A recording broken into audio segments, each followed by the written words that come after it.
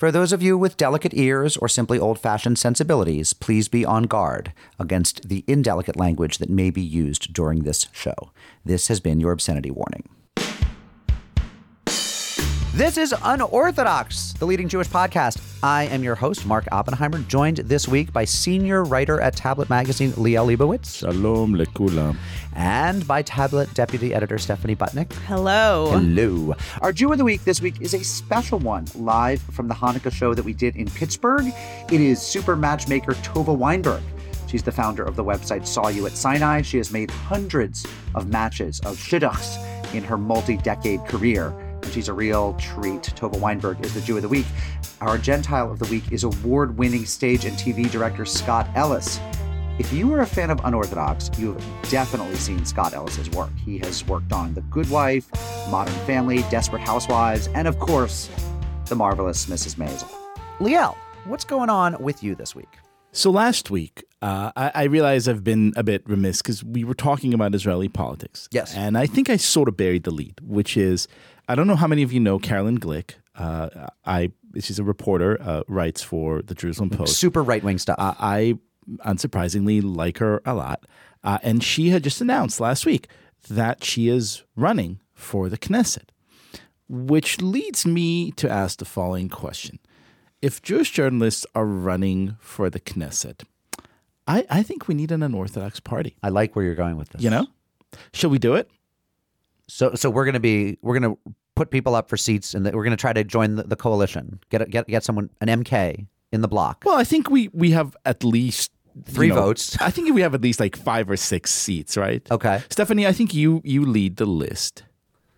Oh, I'm going. Yes. Yeah. Let's go. It's pretty cold here right now, so I actually would be down to like do half the year there. Yeah, I don't think we need to be there full time. How long does the Knesset run? Most Is it members, like the Senate?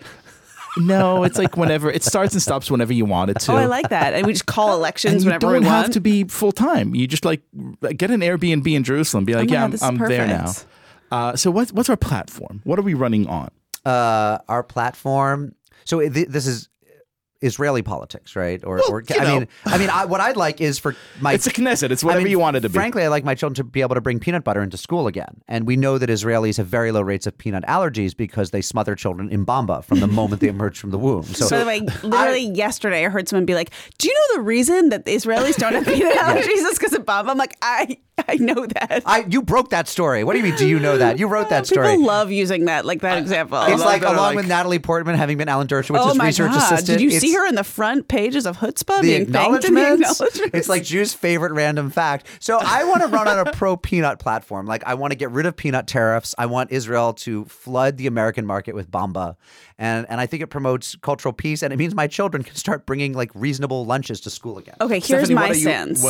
I want to deal with the feral cat problem in Israel, in Tel Aviv specifically. Is it in Jerusalem also? It's everywhere. It's everywhere. Okay, here's what I'm going to do. I'm going to start like a farm. Huge scratching posts. And I'm going to take all the feral cats and move them to this like magical farm where I will also live. So you're going to make them all live in one neighborhood where they can't live, where if people wanted to come get rid of them, they'd all be packed into one place. Is this a metaphor? Is that what you're saying? Is this a metaphor Stephanie? for larger society? If we win, you could have the prime minister's residence. Maybe, which is yes. very Okay, large. how about that? I'll bring all the cats into You're going to take the Jewish cats and put them in one gated part of the city? You know what? I think that we have bigger fish to fry. But I think, okay, we'll move all the cats into the prime minister's residence. They'll eat all the ice cream left over from the BBs, and it'll be fine.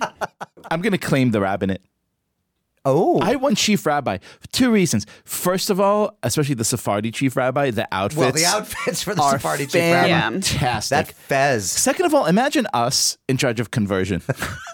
Like all the problems we solve. Like, do you want to be a Jew? Yeah. Really? Yeah. Okay. Well, this is it. 3 questions. Do you want to be a Jew? Yeah. Really? Yeah. Have you thought this over? Yeah. Montreal bagels, New York bagels, or Cleveland bagel?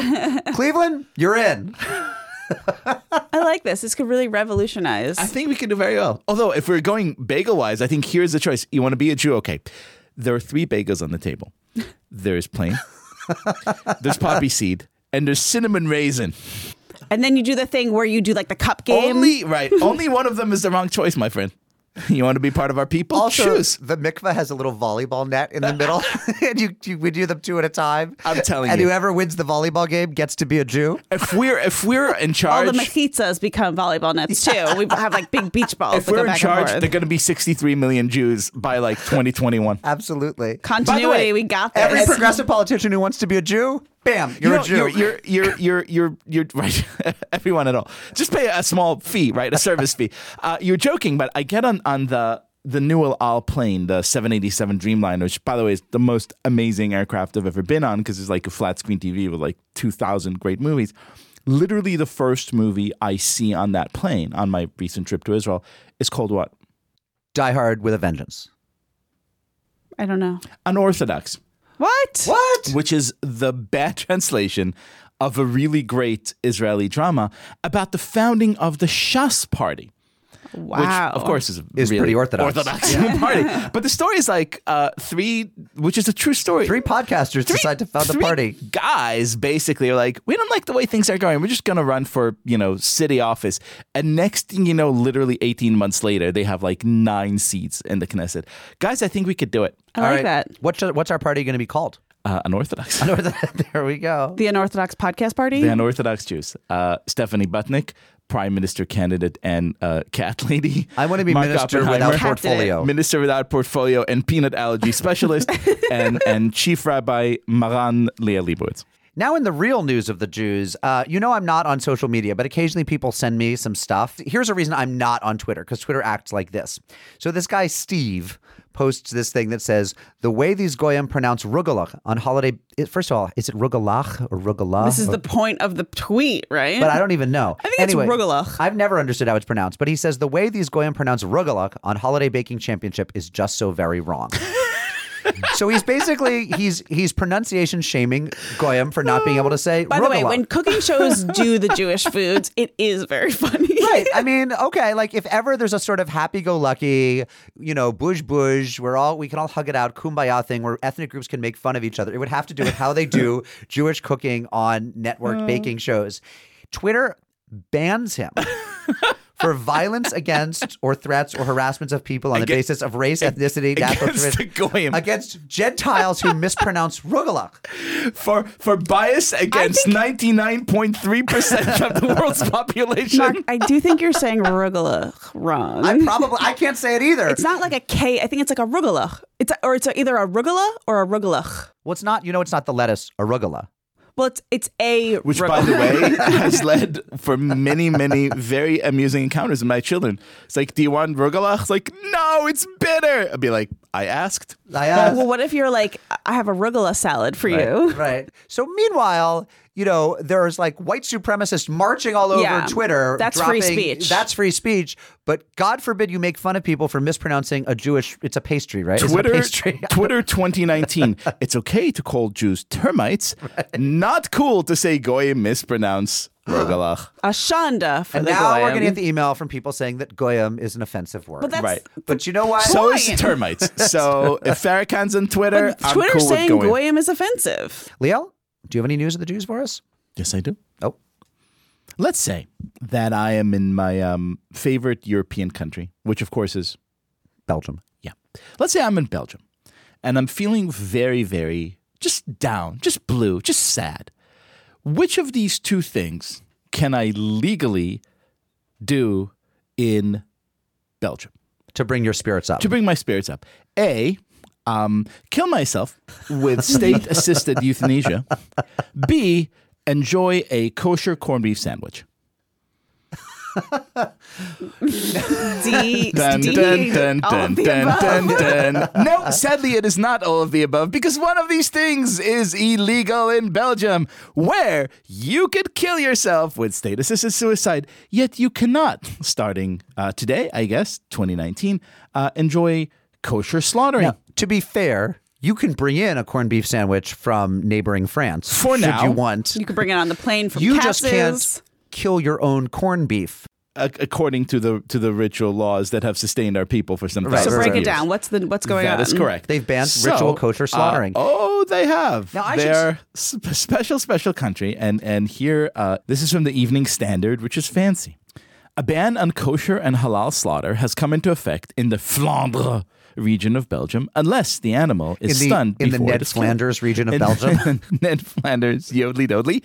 It comes after legislation prohibiting animal slaughter without pre-stunning was passed in the nation's parliament in July 2017, which means that a bunch of Flandre legislators were sitting around being, what big problems face us today? You know, what's kind of what's plaguing Belgium? Could it be the fact that we're not a real country? Could it be the fact that we're like completely awash in like ISIS terrorists?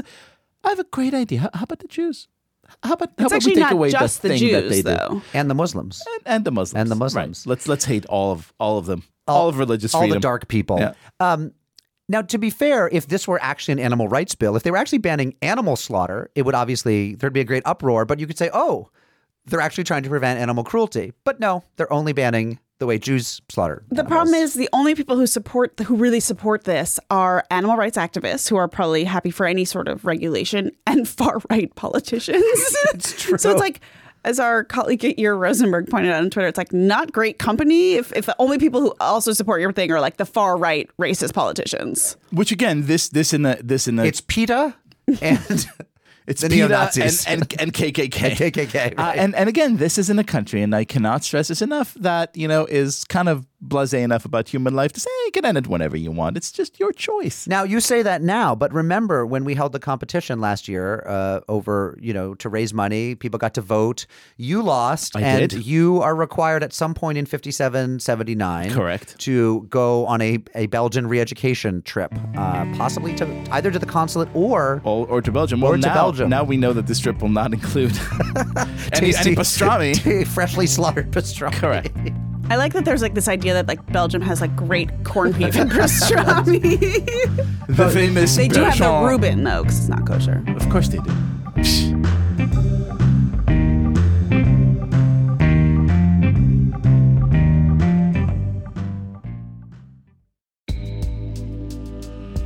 Broadway comes to the 14th Street Y on Tuesday, May 21st. Join us at 7 p.m. for a conversation with cast members from Prayer for the French Republic, the Tony Award-nominated Best Play.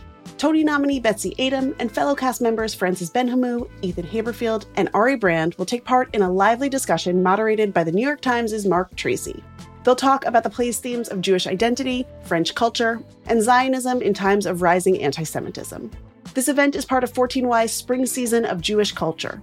As a Jewish community center, 14Y offers a variety of opportunities for people to discover, explore, and connect with Jewish life. Visit 14streety.org to learn more and purchase tickets to Broadway at 14Y.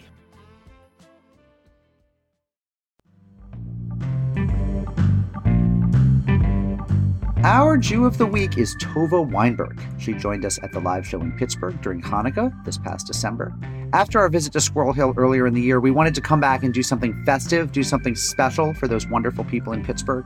We were able to do a show in Pittsburgh with the generous help from the wonderful people at the Natan Fund. Natan, N-A-T-A-N. They have been a big supporter of Unorthodox, not just financially, but also just in terms of engagement, in terms of advice, in terms of just being there for us and making us feel excited about our own project. So really big thanks to the Natan Fund. They helped fund this trip to Pittsburgh. We were able to do a free show on the second night of Hanukkah, and Tova Weinberg joined us that night to talk about matchmaking, romance, love, what men do wrong, what women do wrong. She has a very definite point of view, and not everyone will agree, but everyone, I think, will find it exciting and interesting to hear her talk. Have a listen. Our Jewish guest is Tova Weinberg. She's a longtime matchmaker and the founder of the Jewish dating site Saw You at Sinai. Welcome. Is it safe to say you're a hometown hero? Me? Yeah. No. My husband is. He doesn't do anything but kill people. Her husband treats cystic fibrosis, so I'm me. that's big too. Okay. So And this is the first time in 40 years that he's ever gone anywhere with me because he's partially retired. Or else he'd never be home. So, Tova, you're trained as a dentist. Oh, yeah. How did you become a matchmaker? What happened was I became a dentist because I thought I'd get a smarter guy if I became a dentist. Who would want to just marry a teacher? So my mother said, why don't you become a dentist? Because there was an ad in the paper in the 70s, when Nixon was still the president, in the New York Times said wanted women with master's degrees for the last of the 3-year dental schools at NYU. I said, hey, I can be a dentist in 3 years, and it doesn't even cost that much money. And I applied and I got in. Like I couldn't believe it. I had a master's in teaching teachers how to teach biology from Fordham. So I figured, okay, I'm eligible. And they accepted me. I couldn't believe it. And so when did you transition into matchmaking full Wait, time? can I just first? Oh. Yeah, well, maybe this is the same question. Like, did you practice dentistry? I did a little bit. Were you just like trying to set people up I on your did. Oh my patients? God! My first, I was in dental school, and this kid named Ira Chasen, I mean that's his name, a real nice Jewish name. His father's a rabbi. Was dating Lucretia, and I couldn't sleep at night. I couldn't. I was so upset, but that he was dating this Lucretia, this Italian woman, and it was making me sick. I moved to Pittsburgh. And I meet this girl. I don't want to say her name because everybody knows her. And they're no longer married, but they were married for many, many years. And Still counts. And I meet her. I said, Ira, get your pants over here. I met Ira Chasen in a skirt. Come on. And he came and they got married. And they lived together for like 30 years, but then I think you did good. You can. That's okay. 30 years. I made a relationship. That's but right. I didn't ask him. How many matches do you have under your belt? Do you keep track? Yes, I do keep track. I've been doing this for 40 years. In June, it was 40 years, so I'm not so good. I should have millions, but I only have about 350. Now, here's my question. Wow. Anyone in this room? I've tried unsuccessfully. Lots. So for 3 matches, as the common wisdom goes, you get to heaven. What do you get for 350? Like your own suite, like a skybox? I hope I get my husband into Gan Eden with me. Oh, So for 350, you He's get to killed bring a whoever lot you of want. people. Let's Yeah. like, what's the hardest problem in the I know a lot of people, and I will say the majority of them women who seem fabulous who are unmarried. I'll tell you what. And what's going on? What the heck is going on? I have more men than I have women. That's the truth. Really? But I have much better women than I have men. It's much harder to be a good man than a good woman. Right? And that's what 40 years have taught me. What's a good woman? A good woman is pretty and nice and sweet. She doesn't have to be a rocket scientist. She doesn't have to make $150 million. She doesn't have to do this. She can, though, She right? can. She can, 100%. They all love her. They actually practice dentistry instead of trying to set up.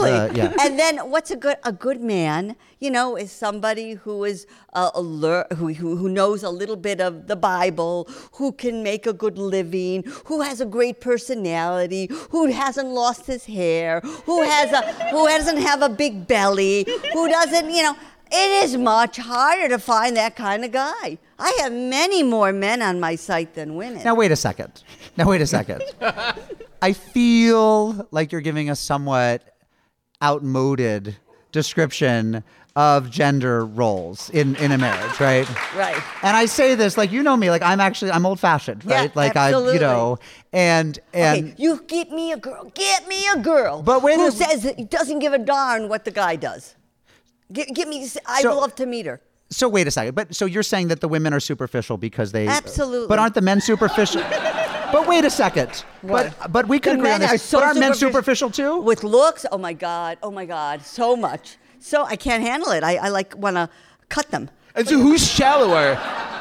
What? Who's shallower? Is it? You know what? It's a real toss-up. It's really a toss. It's so hard. It is so hard. I wrote about you years ago, Yes. and loved meeting you, and it's delightful to see you haven't changed a bit. And I remember thinking, look, I am the first to cop to my own areas in which I'm superficial, but you do seem to. You're a believer that actually we're fairly simplistic people. That like the men are after the looks and the women are after the money. Well, it's a little bit more complicated than that, but that's basically true. Yeah, it's a little more complicated. But, it's... Has it changed? 2018, 2019, it feels like it's like men are worse than ever. I feel like it hasn't changed Is it at hard? all. Oh, really? I feel like it hasn't changed. But did men used to be able to give eye what's contact? changed? I'll tell you what's changed, and I hope I'm not going to be offensive. Yeah, why start now? You know what's changed? I'll tell you what's changed. Oh, yeah, I hope Amy's looking at me like she's really scared. But I'll tell you what's scary. I met this woman at the health club. I said, honey, I'm not going to say her name. I said, your daughter stopped calling me, and I used to love setting her up. Oh, the flavor changed. Her flavor changed. I said, her flavor changed? What does that mean? She's into women now. And that's what I find, that a lot of people will just change their preferences, just like that, where it wasn't like that 10 years ago. So it used to be easier to make matches. Yes. Yes. And so, what are your limitations? Would you do my limitations? Like you would only match Jewish couples? All you have to be is Jewish. That's it. You've I won't never match turned to anybody. a Jew. No one has ever No. come to you and you said, like, I'm sorry, I can't help you. No. You're beyond redemption. No, I always believe there's a lid for every pot. Everybody has a right to Who's get the married. lid and who's the lid or the pot? I don't know. It depends. I have a technical question, a logistical question. Traditionally, and maybe this is improper, does the matchmaker get paid on commission? Like in olden times and now, like would you only get commission if the match gets made? How does it work? Yes, but I don't. I do this for free. Yeah. But yes, the matchmakers will pay only on commission, and they usually wait until after the marriage, just in case. So that's why like Yenta and Fiddler on the Roof is always like hustling. And they used to get a lot of money. Professional matchmakers can make as much as $10,000 a match. How has technology changed your game? Oh, it's fantastic. All I do is press a button. I see a great guy, and I press a button, and I match them But up. only you see a great guy, you see a profile, you see a picture and some but lines. you know what? I don't like to think I'm talented. I'm not. But I could read profiles between the lines. I can see things that a lot of people So, like, can't what are the see in a lies? Like, profile. give me a sense of what they say and what you read. Well, where they're from is very important to me, and where they went to school, and what they say about themselves, and how articulate they write about this, how well their writing is. I can tell a lot of things about their grammar, everything. I can sense something So else. also, like, here's the thing, like, I make no money and I have no yichus and I my have no, God, like, but you are- I would be screwed. No, you like, are so wrong. You have good hair. So wrong. He has great hair. You have great hair, and you don't have a pot belly. wait. I have great hair and You don't have a pot belly, and you have a great personality, and you're a writer. You're a journalist for the Wall Street, for the whatever you do. for all the But it doesn't matter. I could get you 1 million girls, and you don't make any money. and I make no money. Does the And- 5 and kids, you have 5 is that children. a problem? Yeah. Right. And Yeah. you have a wife, so that'll be that's tough. A little tough. So He already has 4 girls. That's all he can handle. will you tell us a little bit about Saw You at Sinai? Sawyer China was started in December 16 years ago, and it was started by Mark Goldman and Ozzy Cutter. They had this idea, and then they heard about me that I have been doing matchmaking, and they wanted to know if I wanted to join in. And I was trying to do something myself, but my husband was never home to help me. And he's a computer whiz. It's a great night for him, I think. It's all his fault. But so they came up with the idea. If you need a match, we know someone who can find a wife for you, actually. And so I said yesterday, please, I need this so badly. And we just launched it. And you found your calling. And I love it. I spend hours. I wake up at 5:30 in the morning. I don't get to sleep till 10. And maybe for 4 hours, I'm off the site. I'm on it. And so how does it constantly. work? So because instead of someone coming to meet with you, So what I do is I tell them they call me. I tell them to get on the site. I'll even make them a free member. And then I tell them to be very specific and answer all the questions honestly. What's the biggest mistake people make on these sites when answering these questions? They're honest. they're a little bit too honest. What should I lie about if I want to really make it work? Body type and. So I should Photoshop height. myself with- Yeah. Well, look, for you, just say you're not bald and you're 6'5". That's right. Right. And there you go. And you have to get a great shot. That professional shot that you don't look like at all with all the makeup and everything. Put it on. It'll get you to first base. Although technically, if women are only shallow about money, should it not matter? Should I Well, just... is that they're better about looks too. Looks are important. To So them, they're shallow too. in 2 different ways. Okay. yeah. So on your site, there you can choose like your level of observance, right? Yes. And so it's conservative, conservadox, Hasidish, just Jewish, Lubavitch, modern Orthodox liberal, modern Orthodox Machmir, modern Orthodox middle of the road, modern Yeshivish, It's all mixed up. Yeah. spiritual but not religious, or traditional. Now, like, Yeah, it's real hard to differentiate. Do you have to choose only one? Can I choose like really 2 or hard 3? to differentiate. Would you match like modern Orthodox? People with are a blend. Okay. People are a blend, and they're a range. Especially when you go to a certain age. I said, what do you care? Machmir, schmachmir. You know, he's a good guy. He keeps Shabbos. He keeps kosher. What more do you want? But it's- and that's all, you know. Is it almost like it's important for the person to to categorize themselves so that they know what they're looking It for? does. It does. But it's there to. I keep on focusing. It's a range. And is it like astrology where like certain matches with each other, like You know what? like I do rising, believe. Hasidish? I do believe that God shows me signs. Real quick story. My sister years ago calls me up on the phone. She's crying. She's been divorced for many years. Says, Reggie, stop crying because you're divorced. No, I'm not crying because I'm divorced. I'm crying because my friend's daughter isn't married yet. Please help her. So I said, I call up this friend. I said, well, what's with your daughter? So I talked to the daughter. Okay. 1 minute later, this guy calls me up. And I said, God is telling me, you know, she's 27, he's 23. He's Israeli, she's American. But they're both like on the same religious. So I'm going to say, God told me to do this. I want you to go out. Her name is Devorah. I want you to go out with Mishalom. Are you crazy? He's so much younger. He never went to college. I begged her to go out. After 9 months of being her therapist, they got engaged. Thank God. And they have 6 children.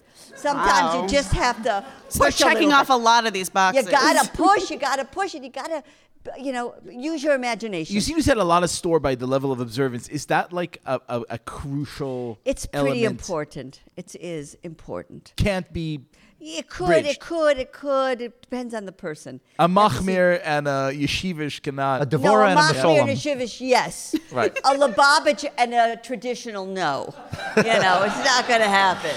It's not going to happen. Listen, speaking of Bashir, sometimes Yeah. God sends you signals, right? Okay. So we knew we were going to talk to you, and then when we were at our Cleveland show a couple weeks ago, a wonderful woman comes up to us afterwards named Elisheva, and she says, "Listen, I love you guys. I've been listening for a long time." She says, "I really want to get married. I'm a neurologist. Did I get that? I'm a neurologist." And, sorry, spoiler alert. And she says, I'm not stupid, I'm not ugly, I'm wonderful, and I'm a huge unorthodox fan. And I have to say, in the follow-up, she said, I'll tell you what I'm looking for in a man. I'm looking for a Liel, but less married. And so... I'm going to. So, it tells you where her politics are, which we'll forgive her for. But then we thought, wait a second, let's actually get her some real-time advice. So would you please welcome Elisheva Coleman. Elisheva Coleman. All right, come on up. Why don't we are a full service podcast? That's right. Hello. So Hello. what would if Elisheva comes to you? What happens? Elisheva, so Tova. happy you're coming to me. Thank you. Okay, this is what I need you to do. Get out of Cincinnati. Where are you, Cincinnati? Okay, that's what I would say, number one. You are in a place where there are no single men. There are no single Jewish men. Get out. Out. Number one. Get out. Okay, anything else you want me to tell you? Okay. All right, so that's number one. Tell us, but I'm actually curious. We get a lot of emails from, I shouldn't say a lot, but dozens anyway, from single Jewish women. And I'm curious, how would you characterize, the way that Tova described it in terms of men's flaws, women's flaws, in the life of you and your friends, what is your perception of what's keeping people from finding love? I will say that the overwhelming majority of my friends are married. So I'll Okay. speak mostly to my own experience. What's keeping, and I'm trying to think about, I've thought a lot about this. Why, how did I get here? This is not, I never expected to be 36 and single. And I've dated, I've had significant relationships. I don't have a good answer. What's wrong with men, Elisheva, is what we want to know. Yeah. I've dated, I dated a guy for about 3 years who wouldn't say, I don't want to have children. He didn't want to have children, and this became clear, and he wouldn't just out and say it. He wasn't sure, he was thinking about it. Maybe he was going to come around. He was a few years older than me. So there's that. You tell me. What's wrong with men? Why would you stay in such a long-term relationship for so long? Like, what's wrong with that's you? right. No, that's a great question. Right. You know, That's the key question. Yeah. No, it's true though. I think men are less communicative. I think it's very common for women to stay in relationships with men, hoping that they're gonna the men don't want to just say, I don't want to do this. I don't see myself getting married. I don't they're stringing us along, and it's not our fault, I don't think. And it's also very hard. I think when I ended that relationship about a year ago, that was the moment where I finally found myself really, truly ready to say out loud to myself, to my friends, to you guys, that I want to get married. That's a very hard thing to actually say out loud as a single woman in your 30s. You feel pathetic. I mean, you feel like desperation. And weird and exactly. You feel like you are going to just have the stink of desperation about you when you go on dates. If you say, I want to get married, I want to have children, I'm aware that I have time pressure that men don't have, and I want to have children. And you don't much. and it's scary to say that out loud. It's scary to even say it to yourself, let alone to other people. For you. And you need somebody tall too. That's a big negative among Jews. Now wait a second. Do you feel you need? How tall are you? I'm 5'6". You're 5'6". Yeah. That's how tall my wife is, and I'm 5'8". Was I too short for Sid at 5'6"? It's too late now. But I mean, do you feel you need someone taller than you? It would be really great. Because I mean, as the representative here of the under 5'8" men's club, I will say that okay, so I'm older than you. We would not have been in precisely the same dating pool, but picture us, 10 years ago, you would have been 26, I would have been 34, and no, we would have been the same dating. Why not, right? But you would have rejected me because you would have thought living in his right. You would have rejected me because I'm not pinning, I'm not saying serves. I'm really not, but I am saying that it is interesting the women who want significant others, but 5'7" would be too short for them. So I'll say a couple of things. First of all, the older I get, the more I try to really examine what's really important, what really matters, and what should I consider a deal breaker. And I try to whittle away as many deal breakers as I can and open up my mind, to say, there might be someone who is 5'7" and otherwise completely wonderful and perfect for me, and I shouldn't take them off the table because of that, which I will also, as a digression, say that I think the internet is, and this is what's different about what you do. When you're on traditional dating sites, it's so easy to make superficial things be a deal breaker, right? I mean, when you're going on a short profile and swiping. But there is something, I think, very deep in many women, not all, but many women that I share, where you want your partner to make you feel small, to make you feel feminine, and that there's something about being physically being physically overwhelmed a little bit that makes you feel taken care of. And we could have a whole long discussion about but that's real. Gender, that's real. what's nature, That's what's real, nurture, but get what's over socialization. It. Right, that's real, but get over it. Right. I'm telling you. Yeah. There's some great guys out there that are a little short, and you can just hug them and kiss them. It's, I'm telling you. You make it sound so appealing. So really, I think cuddle with them. the truth is, I don't Gotta short get is over it. okay. What I can't actually do, and this is just me, I can't do short and slender. If you're short, but a little bit So we would have gone on a date. You would have gone home to your friends and said, if only he had a pot belly. No, but if only he could Big shoulders. I get it. Yeah, I get it. 46, exactly. right. I understand. So listen, we're all going to hang after the show, obviously, and we're going to talk more, and you're going to talk more. But before we stop to give away more stuff and let you go back to your seats, you've given a couple bits of advice to someone like Elisheva. Get out of the town where there are no Jewish men. So basically, should everyone be in New York or LA? No, or but there are many Jewish men here in Pittsburgh. We have some nice, eligible men. Yeah, come see go with- Elisheva after the show, right? If you have some nice. My God, yeah. So move to Pittsburgh. She already said yes to one of my guys, right? Yes. She's not too excited about it, but at least. All right, so location is one thing. Get over your tallness fetish. One or two more bits of advice for not just Elisheva, but women or men, humans. I want Jews. you to look into their soul. I want you to forget what they look like, put a paper bag over their heads and their faces, and see what's inside their soul. Do you really believe that's possible? Absolutely. Really? It's happened many times to people. Can I ask, what should I do on a first date to try to to see someone's soul better? Like what are the like conversation topics or questions or setting? Give me date advice for a first date. I would go to dinner. I would go to dinner and just talk about what you like to do and how and what he does. See if he can ask questions about you and you ask questions about. Does he listen to you? Does he give you eye contact?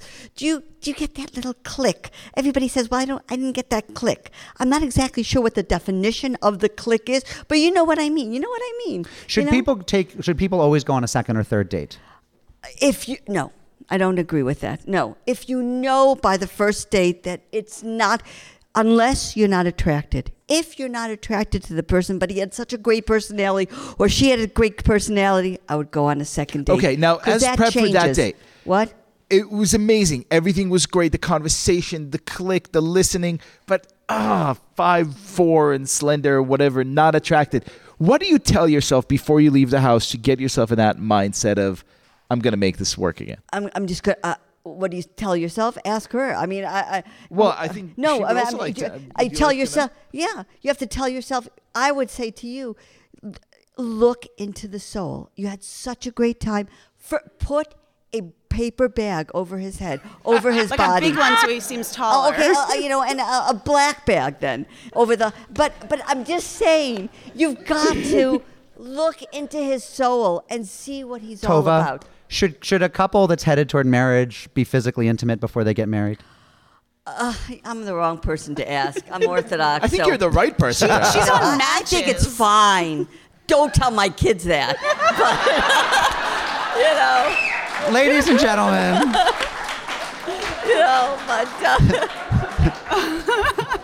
Jewesses of the week, Elisheva Coleman and Tova Weinberg. Thank you, Rob. Thank you very much. Thank you.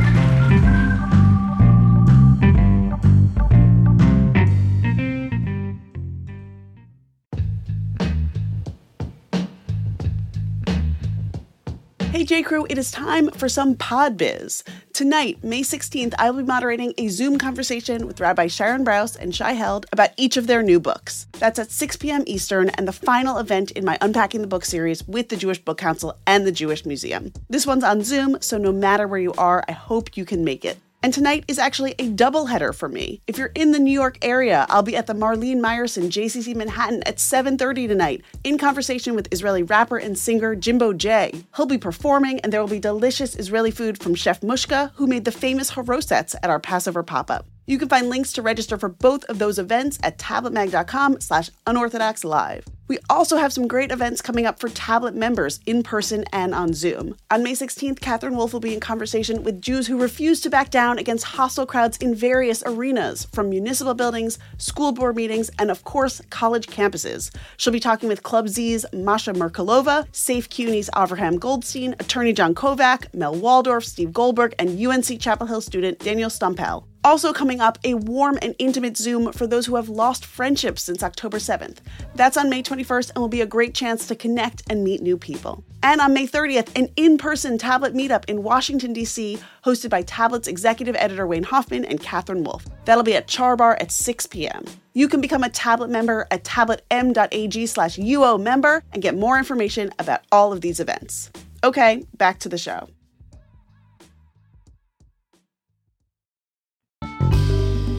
J. Crew, two very important requests for you. The first is for our February 1st live show in Los Angeles. This is a fairly new announcement. We only knew about it a few weeks ago. Well, the request there is you just got to come. Come to a Dot Shalom in Los Angeles. We're going to do a Kabbalat Shabbat service followed by an Unorthodox live show. Then the second request is, if you are going to come, or even if you're not going to come, to our Strom Jewish Community Center live show in Seattle with Dan Savage, please send us your questions. Either email them to us at unorthodox@tabletmag.com or call them in 914-570-4869. If you're a little bit abashed about writing to Dan Savage yourself, you can use us as your buffer. We will be your shliach, your emissary to noted sex, relationship, and romance advice columnist Dan Savage. And then come to the show, if you can, if you're in Seattle or want to fly to Seattle. We will be at the Strom Jewish Community Center February 2nd. So, February 1st in LA, Adat Shalom. February 2nd at the JCC in Seattle. We're partying West Coast style. Don't call us too early in the morning. Don't call us at 7 because it's going to be 4 a.m. out there where we are. We're going to be doing live shows for you, the J. Crew.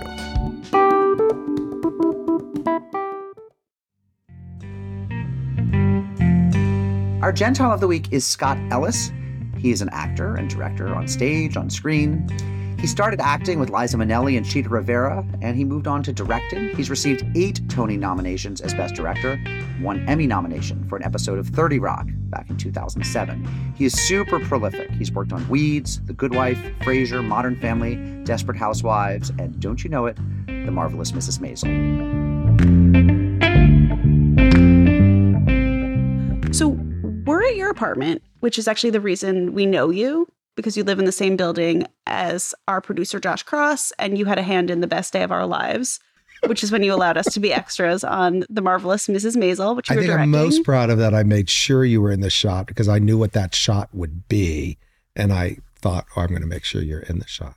You pulled us and were like, go there and then walk here. Yeah. And I didn't know if it was going to make it in. And I saw it at the end. I was like, oh my God, we're really in it. Yeah. Well, because I knew they had to use that shot. Sometimes you don't know editing, but I knew that shot you had to tell the story, you had to be in that shot. That's why I put you in it. So I felt like I was part of the story, the plot of that show. So. Well, thank you. We'll get to that. But there are a million other things that are as interesting about you. So it's 9 p.m. on a Thursday. Yeah. And you are a very busy person. Yeah. What is your day like as a director? What are you working on now? It all changes once I start a show. I started the Broadway revival of Kiss Me, Kate the day after New Year's.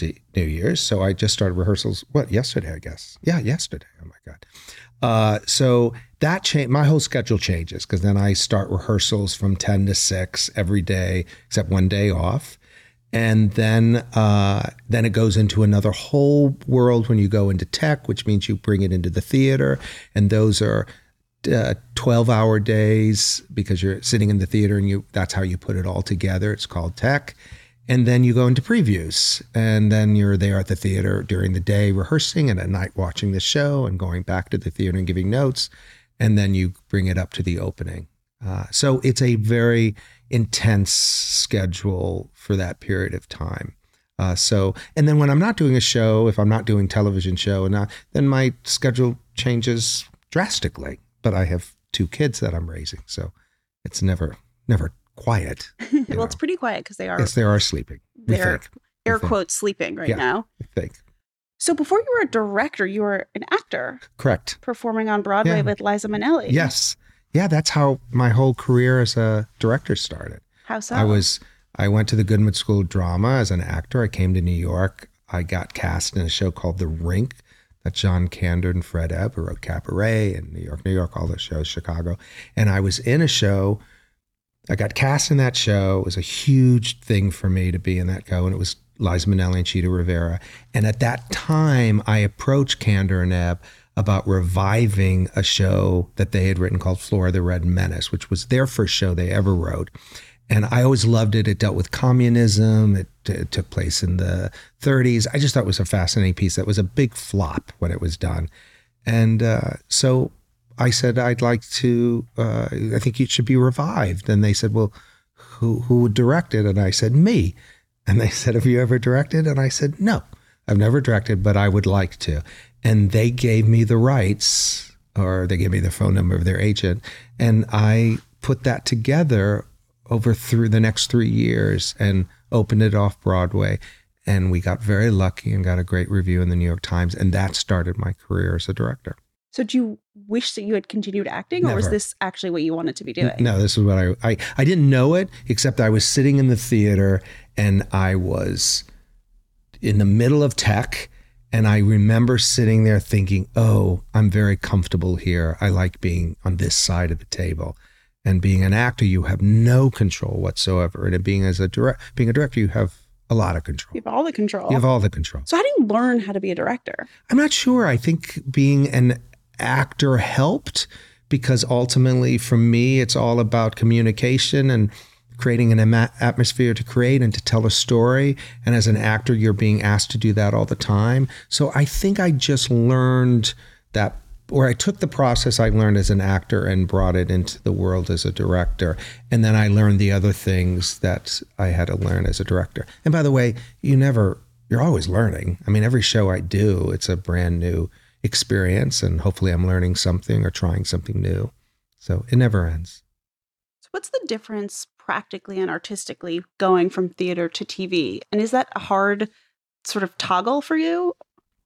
I was lucky that I got a chance. My first opportunity was Frasier.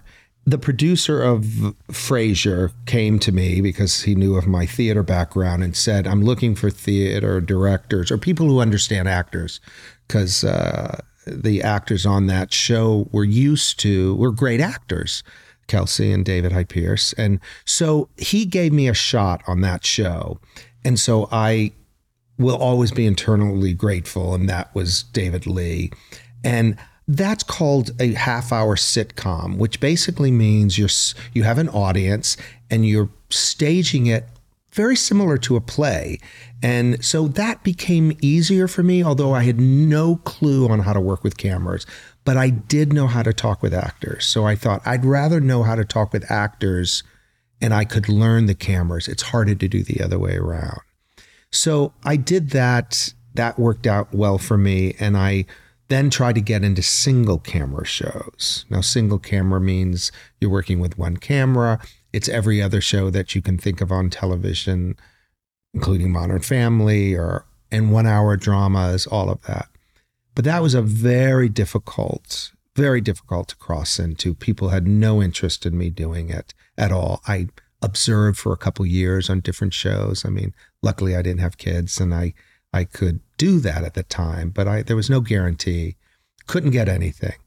I did a play with Alec Baldwin, and he said, I'm going to do a new show called 30 Rock next season. I want you to direct on it. I said, wow, I would love to direct on it, but I'm thinking, I'm not going to be directing on that show. That's NBC. It's never going to give me that shot. And sure enough, I got a call from the agency saying, you got booked on this new show, 30 Rock. And I knew it had nothing to do with them.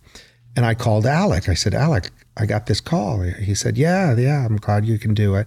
And I said, I told you, though, I've never directed a single camera show. And he said, that's what NBC told me. And I said, so what? He'll learn. And I got that shot because of Alec Baldwin. And just as a fluke, I put myself up for an Emmy nomination and I got it. So that was all because of Alec, who gave me a shot at that. For any Emmy nominations, you actually have to put yourself up for it. Like as a director. As a director. As an actor. Everyone has to you have to put yourself, you actually have to pay a fee to put yourself up. And basically, it's just, I didn't think I was going to get nominated. I put my name on the ballot to put my name on the ballot because I wanted people to know I was directing on this new show. That was it. Never expected anything. And you chose that episode, The Breakup. I'd only done one episode. So this is like a real tale of chutzpah throughout your career. I had never done. That's right. It was starting with the first play. I thought, I'm going to go talk to Canada. I could do this. And I can do this. It's sort of what I said. So that was it. I didn't do any other That was my only television single camera show that I had done. And I just thought, what the heck? I'm just going to put it up there. Well, it's interesting because most of your theater work, or at least a large chunk of it, is period pieces. And it's interesting that most of your TV work is very contemporary, except for actually Mrs. Maisel. Yeah. That's interesting. Was that on purpose? No, not for me. Listen, Mrs. Maisel came up for just a very simple reason. Dan and Amy had to take a break. They had to, in their first season, they took an episode. They couldn't do all of them. They produce, direct, write all of them. Amy Sherman Palladino and Danielle. That's right. Palladino. And they couldn't do one, so they were saying they had to find a director. And I had met them years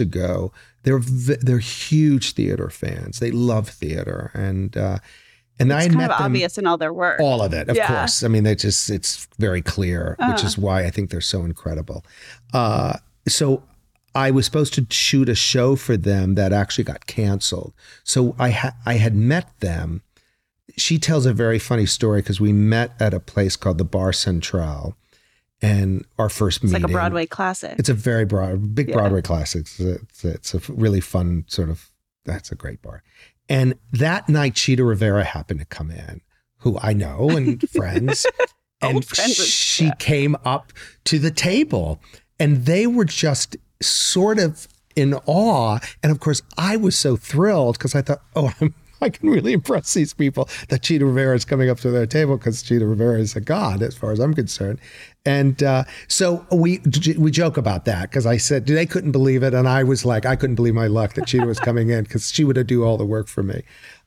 So they called and I got a call saying they would love for you to come in and do this episode. There's only one this season. In season 1. They sent me the pilot, and I was just blown away by it. I just thought, oh my God, this is the coolest thing I've ever seen on television. I just loved it. And I said, yeah, of course. And it was a really fascinating, wonderful process, because for them it was tricky because they had done all of them. They'd written them. And here's an outsider coming in. And I could tell they were not nervous, but they were. I mean, I would be. It's like handing your child over to someone and saying, don't kill them. Which episode was it? In the first episode, in the first season, I believe it was episode 5 or 6. It's known. I'm even forgetting what it's called. And I can't even remember the first season at this point, honestly. Oh, I think the first season is so wonderful. Now that season 2 is like jammed almighty. Yeah. But this was they got some attention only because there was a beautiful scene where the two of them are in the agent's apartment, and she's crying to the agent saying, you have to be nicer to me, basically. You have to treat me differently, because this is really hard for what I'm doing. It was a really beautifully written scene. And it was emotionally a really great connective scene of those two characters really coming together. And I remember the day. It was a great day. They were so incredible, both of them. And so anyway, they were very much not hovering at all. But they were protective of it. They're circling. They're definitely circling. But they had such this is their thing, right? This is their thing. Yeah. I would circle. I would, oh my God. Writing, directing, producing, they everything. Did it all, yeah. And I give them full credit for everything. And they were, but on the other hand, they were so respectful and so generous to me. And I think the actors were happy because, again, because of coming from theater, they've all done theater. And I think they were happy just to have another voice coming in and talking. But I was just lucky. They took very good care of me, and hopefully I took care of their show. So do you ever watch the things that you shoot? I rarely watch the things I shoot, mainly because I have watched Maisel a couple of times, mainly because I'm just such a fan of the show. Mm-hmm. But it's hard for me to watch because I only remember the day, either not getting the shots I want, how long that day was, all that, And some shows I don't particularly like as much as others. So as our Gentile of the week, you get to ask us a question that you've sort of always wondered about Judaism. I'm not sure if this is a question or just something that happened in my life. And I was in my late 20s, and I was raised Catholic. And I just need to say I'm not religious at all. And I sadly am raising my kids with no religion right now, because I always get nervous about any type of organized religion. Makes me a little nervous. And listen, I'm gay. I'm married. We have 2 kids. So maybe that's part of my sort of, which is not fair because I need to be open. But I think being raised Catholic was not great. That was not great. So I think I've pulled back, but I was in the car with my grandmother in my late 20s, And she lived in Florida. And she was from Budapest. And the first time I ever went any place out of the States was to do research for my first Broadway show I ever did called She Loves Me, which based on a movie, Shop Around the Corner, which was based on a book, and it took place in Budapest. And now it's You've Got Mail, right? Well, I would like to say it's not now it's You've Got Mail. You Got Mail was the idea. It took the idea of that. It's still She Loves Me, which is the best musical. And you've done it twice, right? I did a revival of it again, the first revival and the second revival 20 years later. But so anyway, we were in the car and I had gone to Budapest to do research. And I just was so fascinated about it. And she just said to me in the car, I don't know how it came up, but she said, well, when I came over and then I married your grandfather, but I was Jewish. That's what I was born being Jewish. I said, I'm sorry, what? And she said, yes. And she had this accent, she's an Hungarian accent. She talks like this, and she was very. And I love my grandma. I love my grandmother. But I said, Grandma, I'm sorry, I don't understand what you're saying. She said, well, I came over, my brothers continued the Jewish faith, and then I married your grandfather who was Catholic. So I said, you just became Catholic? She said, I said, you know what, Graham, I don't know this for a fact, but I think it runs through your mother's line, and because you're Jewish makes my mother Jewish, which makes me part Jewish. That's what I think is happening. It technically makes you it makes you fully Jewish. Did not know all that it matters for a lot of people who believe in the more stricter halacha or Jewish law. If your mother's Jewish, you're Jewish. Wow. So this is another instance of us trying to get a freaking Gentile guest and turning out to be Jewish. Yeah, I'm sorry. I mean, no, I'm not sorry. I'm actually happy. But I was so shocked. I called my mother. I said, what the hell is going on here? Did she know? Of course she knew. She knew her mother came from Budapest, and her uncles were Jewish, and it was just why does none of this was discussed? Did you know that your uncles were Jewish? I think I was young. We weren't around them that much, and so yes, I met my uncles, but they stayed in Michigan, and so no, yes, no, but not really.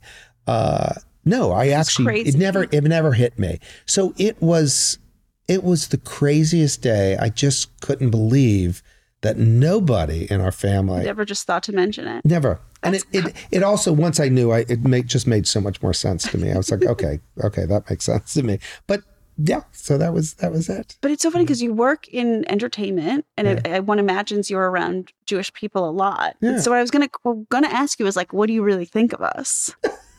But now that I know you're one of us. But one of us, so you really can ask me that. That's true. But or what do you have I pulled back completely from you and tried to separate from you again? No, I was thinking my best friend in high school was Amy Ziff. I was always over at their house. They were Jewish. I mean, listen, this is Fairfax County. There were not many Jewish families in Fairfax County during the 70s. And but I was always fascinated with the family, with everything about the Jewish religion. I knew through Amy, and I was always thought this is sort of cool. So years later, when I found that out, I called her up immediately and I said, "Oh my God, this all makes sense to me." Was she like, kind of had a feeling? No, she didn't. She said, we're both gay. We didn't know that at the time. But we sort of knew that was something different, but no, not the religion. So you had to come out to her as a Jew, basically. So anyway, so that's me now. And it's funny because I really did think about, okay, now I've got to delve back into this part of my life, but I haven't done it yet. So. I feel like post-war immigration here, everything was a little bit murky. You kind of see how that happened. There was never a moment that I thought, well, I don't understand. Why didn't you? She came from Budapest on the boat, and she was just like, yeah, I'm not, we're not doing that. Yeah. We're not doing that. That's crazy. That's crazy. And yet her brothers did, but she did not, and I love my grandfather, but that's a whole part. I was not expecting this to take this turn, but I'm kind of glad it did. My final question to you is, do your kids ever watch your shows? And do you ever walk into a room and Modern Family's on and you're like, guys, I directed that? The only time that they like to watch, when I did A Christmas Story, I don't want my kids going into business. I have no interest. And yet every theater job, every Broadway show that I've done, since they were probably 3, they've come to see. I've sat them in the back for a while. They now obviously sit through they're 9, so they sit through those shows. So they've seen quite a few shows. They've seen my partner's shows because he's an actor. But when I was doing Christmas Story, I was out there for quite a long time, flying back and forth for 3 months every weekend. And it was live. And I decided I'm going to put my kids in the show because I wanted them to be around to see really what their dad did, because they saw the shows, but they didn't see what I did. So they had to come out for 5 days. So they came out and they had to rehearse. And that was the live action, right? And that was the live thing. And I pulled them aside. I said, listen, I'm your dad and I love you, but I'm going to treat you like I treat all these other child actors. All these other child yell out all day. Which I say, get in the line, do that. So I was but I said it. So I'm going to treat you as a professional actor. I'm not, and I expect you to behave. And I have to say they were really great. And it was a big deal for them. They were on movie set, this big set in Warner Brothers, all this stuff. And they love watching that because they're in the shot. Just as I put you in the shot. Yeah, I cannot stop watching it. I put them in the shot. You can sit with my kids. You can watch Maisel, and you all can watch. I'm like, Christmas can you just fast forward through? I know that artful shot with Abe. Can you get to the last scene? Let's go. But they do love doing it because they see themselves in several shots, and they love watching themselves. Really so that's the only time. No, the rest of the stuff is not. They're very nonplussed about it all. You know, they like going backstage. They do that when they've ridden. You know, they've gotten on a motorcycle with Bradley Cooper. You know, but they just think that's he was an elephant man. But they just think, oh, it's Bradley with the motorcycle. It's Bradley. But so they know. When I was doing You Can't Take It With You, we had kittens in the show, and we had sleepovers with the kittens several times. They loved going back. They also had a snake in the show. So they loved going backstage, seeing the snake and the kittens and having sleepovers with the kittens. Then they think I'm cool. That's cool. Other than that, not so much. Cats and Bradley Cooper. It's all it takes. Cats, Bradley Coopers, and the snake once in a while. That's all that matters. Scott Ellis, thank you so much. Good luck with Tootsie, Kiss Me Kate. Our listeners can go to Broadway and see them. Totally. And thank you for giving me my big break. You're welcome. Good luck with that career. Thank you. Podcasting doesn't work out. You know, I'll fall back on it. Always have that. Thank you so much. Welcome. That was amazing.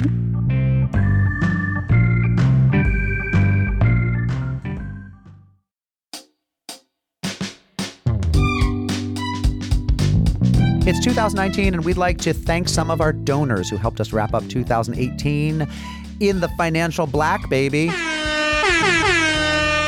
The show's going to keep going. We'd like to thank Ann Wojcicki, Don Katz, Molly and Nick Ye Hagen, Marianne Novak, Ralph and Marcia Guggenheim, Rabbi Gary the Glick Glickstein, Jane the Bern Bernstein, Rachel Schnoll and Stephen Yankauer, Richard Ross, Scott Newman, Leslie Guild, Jennifer Sr., Tim and Joanne Oppenheimer. Hey, I know those people. Claire Garfield, Stephen the Swede Naren, Adam Pessin, Deborah Berline, Patty Evans, Lillian Sturd, Noah Stoffman, Daniel Bethelme, Lisa Enfield, Mark Fabulich, Marcia Zimmett, Howard Wasserman, Sydney Friedman, Joshua Shore, Serge Roklowski, Jenny Beckman, Jeffrey and Hetty Roshba, Samuel Saboni, Lauren Amdorsky, Miranda Hilliard, Yolanda Wu, our favorite Jew, Michael Zimmerman, Ruby Gelman, Cindy Huang, Claire Garfield, Jenny Altschuler, Nicole Sirtis, Jordan Bossler, Diganit Rubin, Jonathan Winnig, Ryan Fackler, Matt Bergen, David the Gabber Gabovich,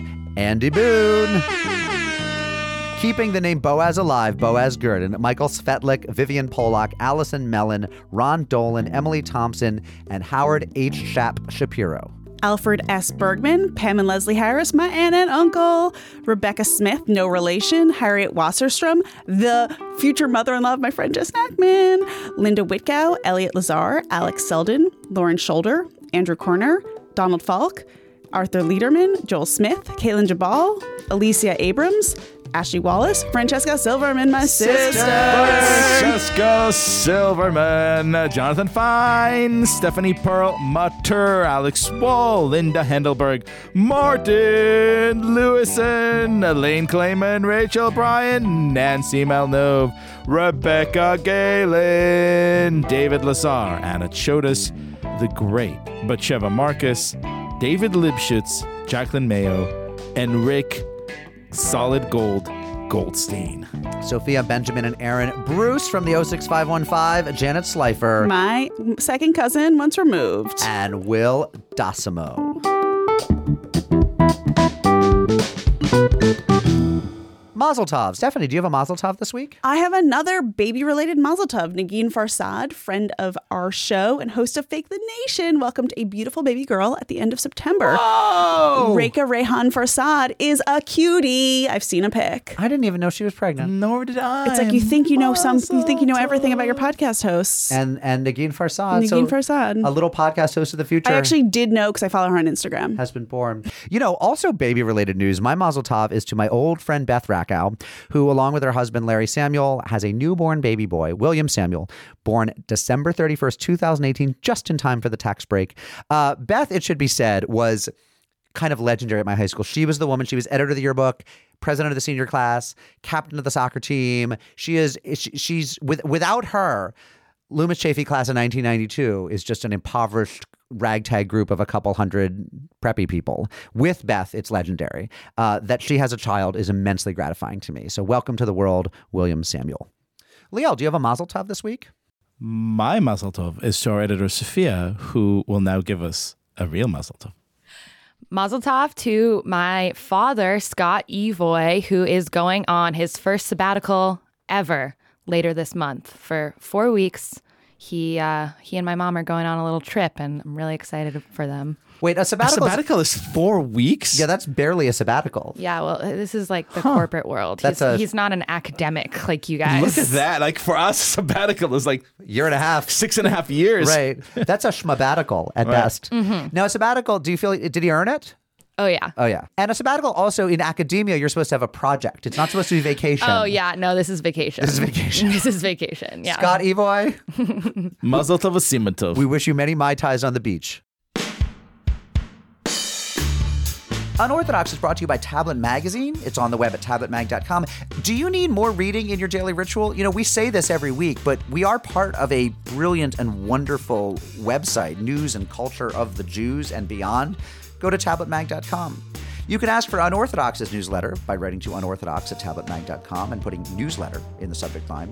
We come to you live quite often, and we also accept your advertisements. We are surprisingly reasonably priced for advertisers.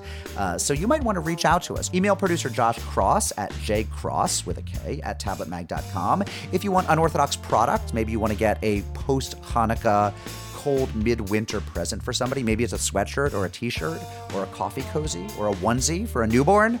Go to bit.ly/unorthoshirt.